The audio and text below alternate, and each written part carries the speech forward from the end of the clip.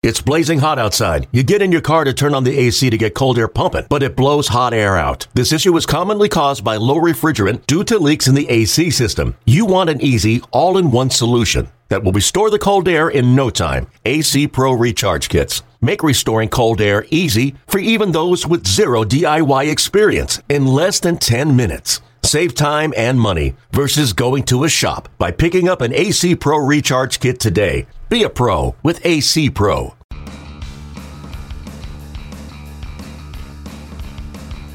You're listening to MLB.com Extras, brought to you by MLB.tv. It's baseball everywhere. Okay, we're just a few weeks away from opening day, and I am standing here, looking at Thomas Harding. Of course, I'm Allison Footer from MLB.com, and we are at Rockies Camp at one of the most amazing spring training facilities in the history of the world. So Thomas, it's so nice to be looking at you. This is great. And let's talk about, we're kind of leaving the floor open to what we're talking about this week. So we're going to talk about what's going on at shortstop with the Colorado Rockies. How do you see that shaking out? I'm watching Trevor Story, a former first-round pick, 45th overall, who's really performing well. He's not acting like this moment is too big for him. Has 3 home runs already this spring. Nice batting average, but what I'm seeing is a lot of calm in his at-bats. I'm seeing the calm at the shortstop position, the ability to make the plays and not look like he's trying too hard, even though he's obviously playing like it's a regular season right now. I like what I see out of him. I see some quiet leadership, if you will, out of him. And he can fit a number of places in the batting order. Could he bat second? Yes. The power he's shown seems to work a little bit lower in the order, but as long as you have a versatile enough bat and you're able to handle the position defensively, you could be an asset at this team at shortstop. And, hey, he goes back a few years working with Troy Tulowitzki here. Credits Tulo for helping him develop into a shortstop. And Tulo never felt like, gee, this could be my replacement. He just simply helped him train, was very hard on him, and that's helped toughen him for this. So who is what's the competition at shortstop? Well, you have Christian Adames, who came up last year, had some good at-bats for them. He's a switch hitter, but he also can play second base very well. He can play some third, although you don't need a lot of it around here with Nolan Arenado and also Mark Reynolds. But I could see Adames as a middle infield combination type guy. And he does well defensively also. Last year, it seemed like the at-bats got a lot better. He was called up in 2014. There were a lot of rushed at-bats.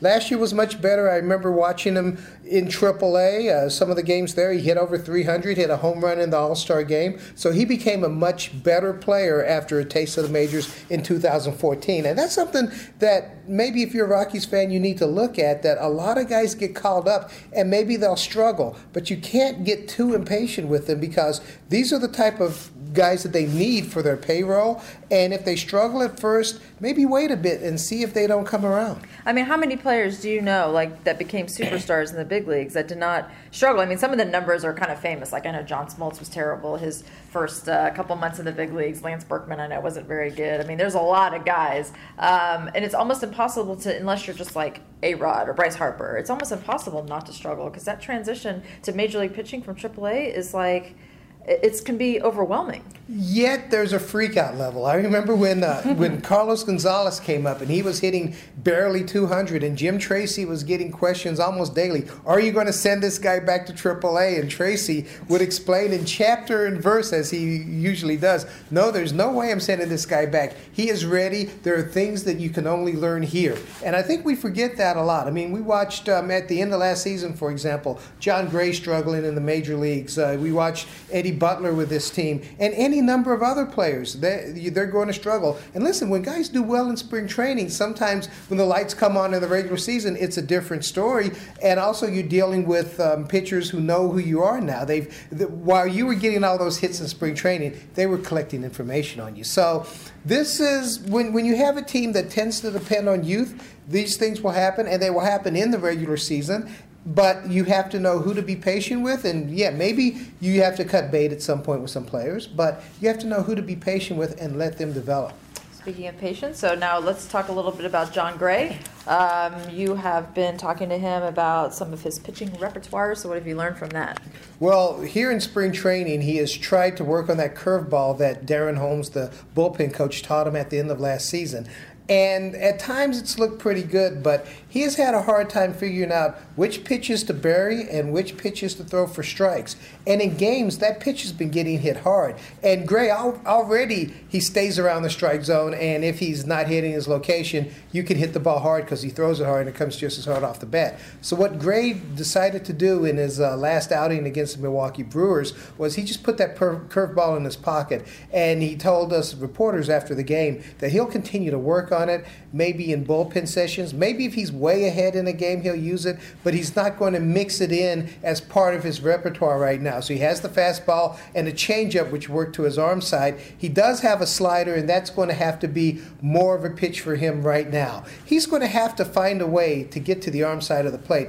With that slider, it would be nice to have that curveball, but if he's not confident in it, then don't use it. And we asked Walt Weiss about it after the game, and he's like, listen, we're not telling him he has to use that pitch. I mean, it could be an effective pitch when he knows when and how to use it. Right now he doesn't, so why use it right now? So just we're about at the halfway mark at spring training. So 3 weeks in, 3 weeks to go. What's besides the things that we just talked about? What other storylines have been interesting to you in Rockies camp? Well, just watching the development of Jordan Lyles and Tyler Chatwood. They've come back from their injuries that they had last year, missing most or all of last year, and they look like they're pretty good, and that changes the look of this rotation. Now, does it make this rotation a monster where you go and predict that they're going to win this division? No, but it does make them a little bit better. I like the way the veterans are looking in the bullpen. Jason Mott looks like he'll work toward the back of the bullpen, and Jake McGee and Chad Qualls. Those are the type of guys that if you have a team that's young and you give them leads, you can depend on them late in the ball game.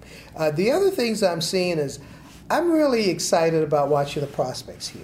Raimel Tapia, who's still in camp right now. I mean, it seems like every time you look up, he's hitting a double or a triple. You know how we are in those spring training games where we're barely paying attention after the seventh inning, and he's out there doing really good things. They sent David Dahl back to minor league camp, and also Ryan McMahon, the third baseman. But those guys also look like major league ability guys. We're going to see more of the pitchers, Antonio Senzatella and Herman Marquez they got from Tampa Bay in a trade. I'm interested in seeing that because, as I've said many times, this is not a team I'm expecting to do a whole lot this year, but I'm expecting them to start taking those steps forward. And it may be, for me, it looks like the second half of next season where if they turn hot, who knows what happens. But hey, in baseball, we watched the Houston Astros go to the playoffs last year after some horrid season, so you just never know what'll happen. You know, it's funny you bring up, like, by the seventh inning that you're not really watching the game. For the people who don't get to see us, what we have to do to cover a spring training game, and this is fascinating because the clubhouse is open during the games, which does not happen during the regular season. So when the starting pitcher comes out, then he goes and does his little workout or whatever, goes to the training room, and then they open the clubhouse. So really in the fourth inning, fifth inning, you're down, you're not watching the game anymore. But you have to write a game story. That's right. So how do you get that done? Eyes in the back of my head or something like that. I guess there's game day. It's a wonderful thing. The at-bat app, all those things, right. all those things fit into it. But when you're covering a team like this one, where you know that there's some that there's some hope coming down in future years, you almost have to kind of force yourself after talking to the starters or out of the game, hey, let's go. And even if I'm not keeping a score book, just train your eyes on some of these guys and see what happens, see how they handle themselves in a major league atmosphere. And in fact, this is the great thing about spring training, especially when you're a fan of a team that maybe isn't predicted to do great things, is that when you go to those games, and I urge the fans to do it, pay attention throughout. I mean, a lot of guys come in with the 70s and 80s numbers, and it looks like a football game out there, but those are the guys you're going to be cheering in the future.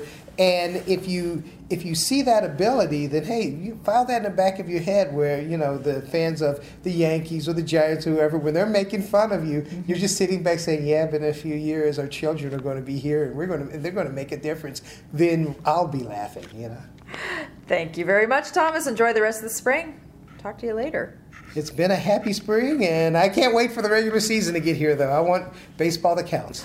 MLB.tv Premium, the #1 live streaming sports service, is celebrating 13 years. Watch every out-of-market regular season game live or on demand in true HD. Real-time highlights, live look-ins, pitch tracking widget, and more. MLB.tv Premium includes a free At-Bat 15 subscription. Watch live baseball on over 400 mobile and connected devices. Watch at home, in the office, or on the go, every night, on every device. Blackout and other restrictions apply. Visit MLB.tv for details. Hey, Rob Bradford here. You guys know I'm always up for a good MVP story, and one of the best stories is Wasabi Technology. Wasabi is the world's hottest cloud storage company, and it's become the go-to provider for professional and collegiate sports teams, including 20 Major League Baseball teams like the Red Sox and NHL teams like the Bruins and Vancouver Canucks. Even the Liverpool Football Club is getting in on the Wasabi action. So, why is Wasabi the MVP? Well, Wasabi was purpose-built to free businesses from skyrocketing storage costs and unpredictable transaction fees that the Amazons of the world are charging. In fact, Wasabi is up to 80% less than those hyperscalers and doesn't charge a cent for businesses to access their data. From Wasabi's AI-enabled intelligent media storage, Wasabi Air, to the industry's only cloud storage service with triple protection against cyber criminals, data deletion, and ransomware, Wasabi's taken the lead in driving innovation in data storage and helping sports teams to unleash the power of their data. Wasabi, another Boston-based championship team.